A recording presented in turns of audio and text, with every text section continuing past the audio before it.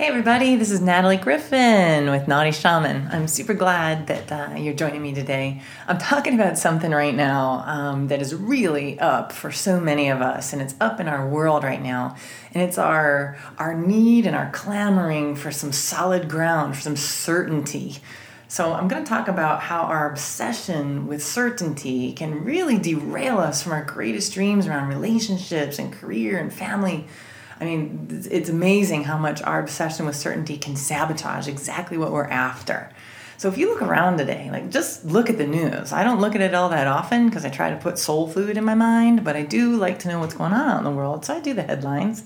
It's nutty. It's nutty out there. I know you're feeling it. I know you're seeing it. Some people can't get enough of filling their mind with all of this wildness and craziness that's going on out there.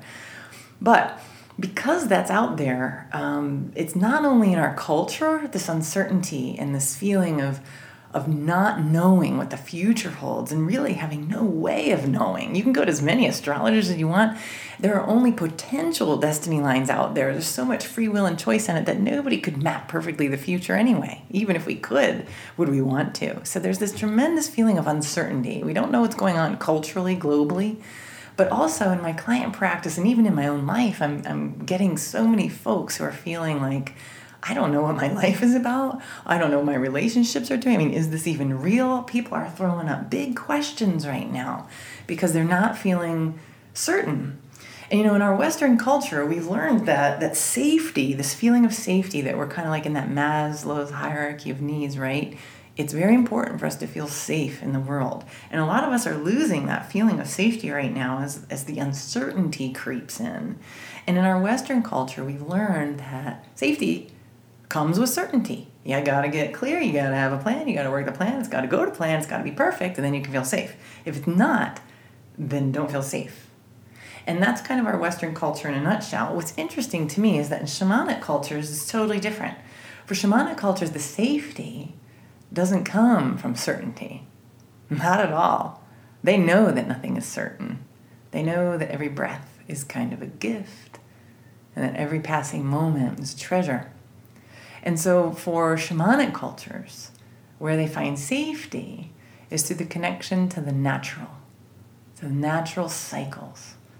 The more that we are connected to the sunrise and the sunset and the moonrise and the turning of the earth and the great expansion of the cosmos, the more we are connected to that, then the safer we feel.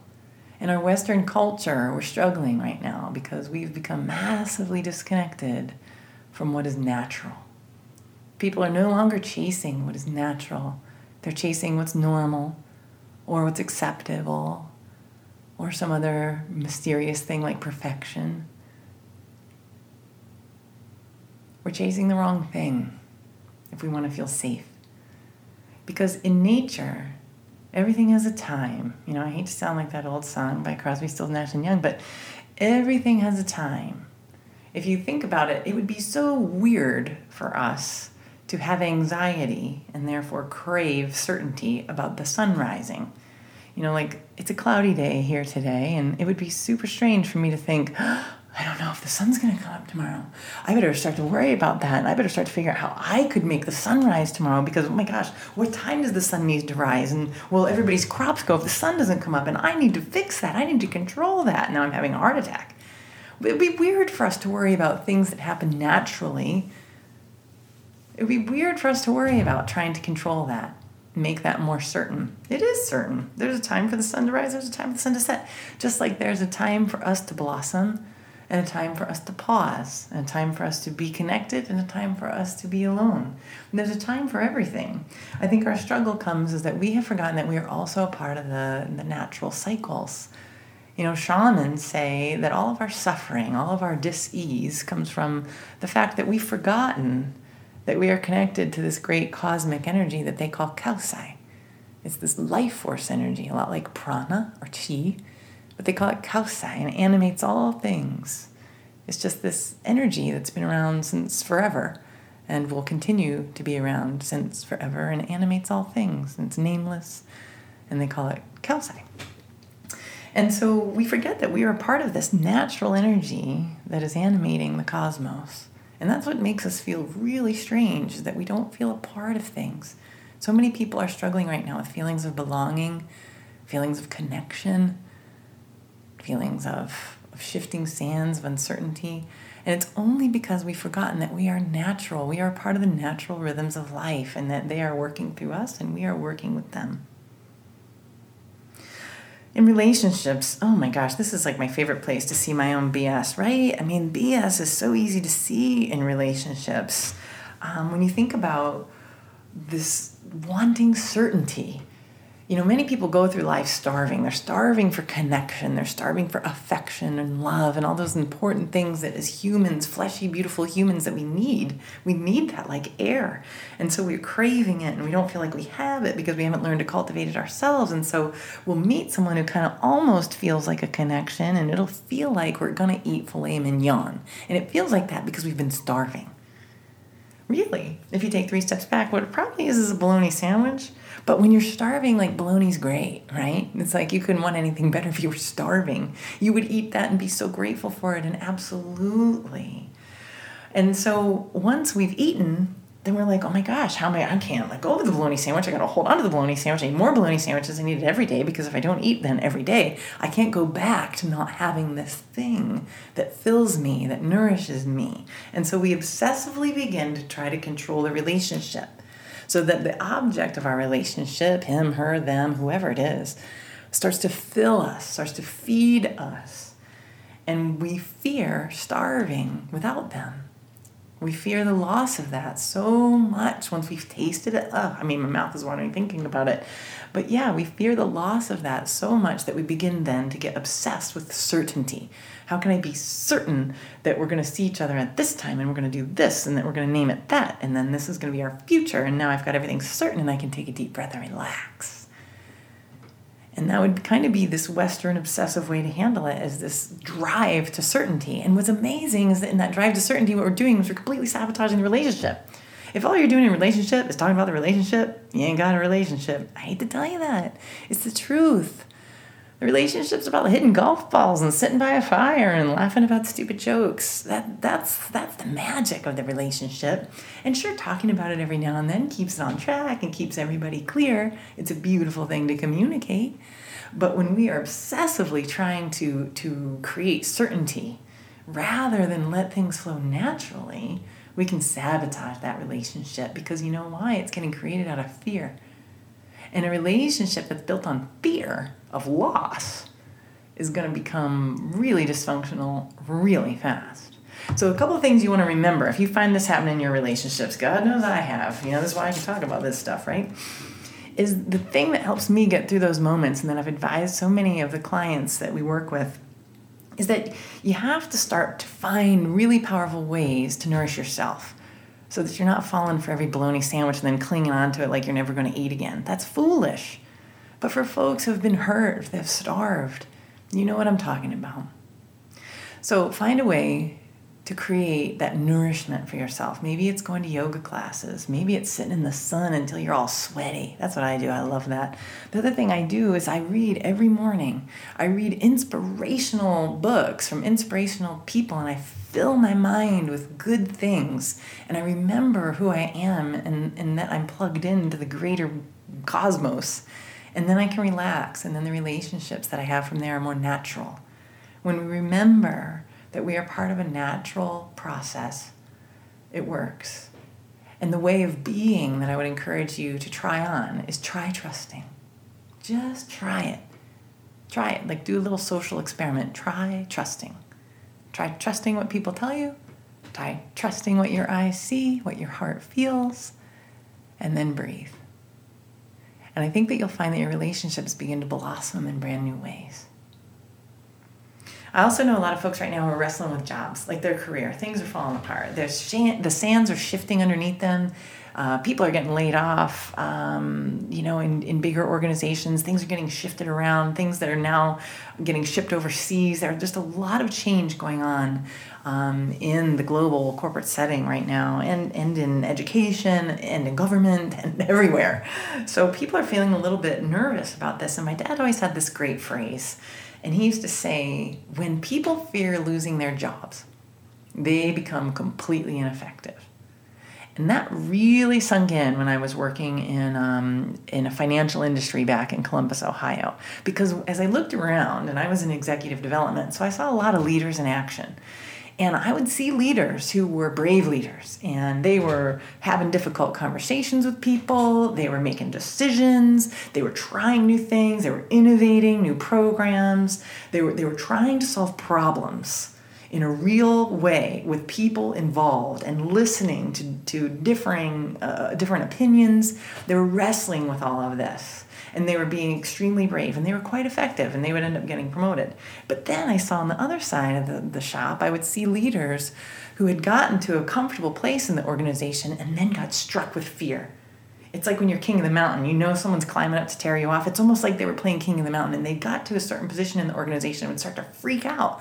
Like, oh my God, how can I hold on to it? And I can't let it go, and if everything's going to fall apart. And instead of becoming more effective because of that fear, what happened is they would crave certainty. They would go to this place and try to create certainty around their lives, so they didn't want to make anyone mad, which creates a lot of ineffectiveness. They didn't want to try anything that was too risky. They wanted to play it safe so they could be certain that they would still have their job. And what they ended up doing is completely sabotaging their role. Because as a leader in the world, no matter what your industry is, you need to be able to propose creative solutions. You need to be able to have difficult conversations, and you absolutely need to take risks. And so by trying to create certainty to feel safe, what ended up happening is they sabotaged all their safety and ended up getting fired from the jobs because they were no longer effective. So this obsession with certainty is totally, it's like a little bit insidious because it's hard to see, and it can sabotage everything if you're not looking. And so when we start to really get comfortable more in a natural cycle with our jobs, what it looks like is you're naturally wired as a human being to identify the flow, to identify blockages to flow, which actually makes all humans pretty decent at problem solving if they can calm their mind down a little bit. So when you step into the natural state of being, you can start to watch how the money is flowing through the organization, how the customer service is flowing through the organization, how everything is flowing through the organization. And when you can locate blockages, plan, solve problems, propose solutions, then you're knocking it out of the park. But it's not until you can calm down your mind enough to start to sense the natural ebb and flow of what's going on around you. A way of being that I find that works really well when we're in that is a calmness, a stillness. People need to cultivate stillness in the middle of chaos. It's like being in the eye of a hurricane. The world is not going to stop being chaotic. I hate to tell you that. I know you might have thought you were hoping for that, but it's not going to happen in any way I can imagine. But what we can do is create a stillness inside. And learning to be still in the middle of chaos is one of the most powerful things that you can do. You'll have a clear mind, and you'll be able to track and see what's actually happening in reality in front of you. And when there is a problem, you will calmly be able to solve it. But if you're running around all up in your head, crazy with fear, you're not going to be solving that problem well, and you're going to be ineffective in your role. The other place that I see this craving for certainty is around parenting. And I've also been a part of it. I see it in my own life, which is so funny because I know more, but there's something instinctual sometimes that takes over. And, as a mom, I want everyone to be happy. I want everyone to be perfectly fed. I want everybody to have exactly what they need and never suffer and feel pain. Like when they scrape their knee, I'm like, oh, it hurts me because I just don't want them to have pain. And there are a lot of parents out there that are craving certainty for their futures of their children. They want to be able to kind of nail down the kind of human their kids are going to be, the kind of job their kids are going to have, the kind of circles their kids are going to run with. And because of that craving of certainty, a lot of them have become really obsessed and controlling about how to shape that and create it. And it's amazing how that sabotages the relationships in the family, because it can sabotage, in fact, the child's ability to create in the future the life that they dream of. When we take control of another person's life or way of being and start to tell them that we know best after a certain age, then what we're doing is we're robbing them of their leadership abilities, of their leadership lessons. We're robbing them of their ability to create a way to get back up. And when people fall and have to get back up, their confidence goes through the roof. And that's the skill that people need to succeed in adult life. They need confidence. They need belief in themselves. They need that. When parents become over-obsessed with certainty and try to control every single feeling, emotion, and protect the children from feeling any discomfort at all, then the child never learns to deal with discomfort. And I don't know about you, but I'm an adult and I feel uncomfortable a whole lot of the time. And I've learned resilience. I've learned how to rise with that and get back up after falling. And if I hadn't, then I would be a completely ineffective adult, right? I'd be in the covers crying all day long. I wouldn't be able to raise children, run a business, or do any of the awesome stuff that I do. So we have to really lighten up around craving certainty around our children. What we need to do instead is adopt this way of being, just being loving. Being loving. And in another action that I love to apply and suggest to my clients all the time is be a coach. You want to be able to coach your children as they get older. This gets easier. When they're little, they need to learn, if you put your hand on the stove, it's hot. There's not a lot of coaching that goes on with that. It's just pretty much no. But that's still coaching. It's very direct. As they get older, it gets a little more question asking-y. Is that even a word? That should be totally a word. I love it. So you start to ask questions about, what's your decision going to be? What do you think the effect of that decision is going to be? And in that way, the children learn to make decisions and they learn what the consequences will be. And then when they have the consequences, being able to coach them through coping with the consequence. Whether it's a heartache, they took a risk and they told someone they loved them and they asked them out and the person said no. That's a beautiful, risky decision that led to heartache. And then coaching them on how to recover from heartache that doesn't involve 5 gallons of Haagen-Dazs is an amazing life skill. You got to teach them that. So those are the things that I know. This is what I know. Craving certainty is a sure path to sabotaging everything that you've got going on that's good. But when we can remember that we are part of the natural cycles, to allow the natural cycles, our natural yearnings and desires that come from our heart, not from our mind, but the desires that are in our heart, they're not going to lead us astray. They're really not. Those desires are like little seeds that have been planted before you were born. They were planted in your heart. The shamans will say things like, spirit doesn't plant seeds in the mind. Spirit plants seeds in the heart. So if you can calm the mind enough to feel and listen to what's going on down there, then you'll never be lost. It's like true north on your compass.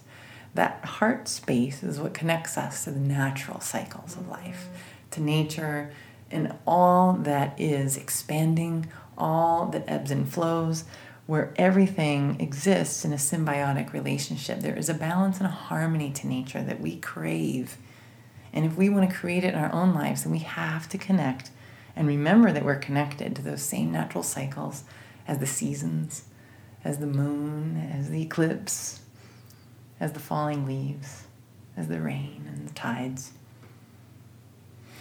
So if you found anything helpful about this podcast because you're wrestling with certainty and wishing you had more of it, and you want to share this, please pass this podcast along because we're all in this together. We're all wrestling with little bits of uncertainty here and there, and some of us are wrestling with a lot.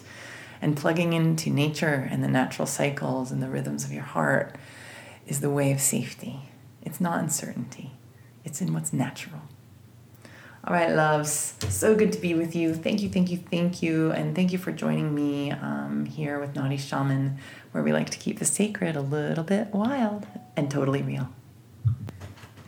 Hey, this is Natalie Griffin with Naughty Shaman, and I'm so glad that you're joining me today. Today, what I'm on fire about is just what we're doing here on the planet, and I've come to a conclusion. I believe that we are here on the planet to express our souls as massively as possible. Our souls came here to share something, to express itself in some way, whether that's in how we raise our children and making art, making love, making music. We're here to make. We are makers. And I'm going to share with you my philosophy on why we are makers and how to become amazing creators. Because it's in our blood, it's in our nature, it's in our spirits, it's in our souls to be creators. So many of you have probably heard this idea that we have a masculine and a feminine energy inside of us. I believe that to be true. In yoga, we'll call it a Shiva and a Shakti. And, the whole practice of yoga is about yoking these holy opposites. In shamanic cultures, they call it Yananti Masinti. It's these sacred and complementary opposites that come together inside of us. And if we personify them as the masculine and the feminine, it's really cool to understand how important it is for our inner masculine and our inner feminine to be of equal power in order to create. Can you imagine, you've got your inner masculine. I always imagine my inner masculine to be like a gladiator, because I don't know, I got a gladiator vibe about me, a little warrior spirit or something. So I always imagine my inner masculine like this gladiator. And I'm like, okay, the gladiator, he's like, yeah, I'm a gladiator. And then he looks for his feminine partner, and she's like meek and mild and quiet. And, he's going to gobble her up and destroy her. They wouldn't be a good match for creating. Conversely, let's imagine my inner feminine. I sometimes imagine her like some Amazonian princess eating grapes and wearing white flowy clothes. And let's say she's super powerful and so clear and so passionate and so open to spirit. And then there's this masculine energy that's kind of like, not making decisions and not really present and not really quiet. You can see how those two would not be a good match either. So inside of us, the inner masculine and the inner feminine need to be powerful together. They need to have equal power so they can get it on and get it together, and so we can get creating. So the masculine energy in us is this amazing force that creates structure and discipline and vision and decision making and worldly cares. It makes things real in the world. It sets up buildings and works out every day and does things that are important for the structure of the body, for the structure of our lives, our finances, things like this. The feminine in us is there to inspire, is there to create this deep emotional well of experience that's just totally pure and whole.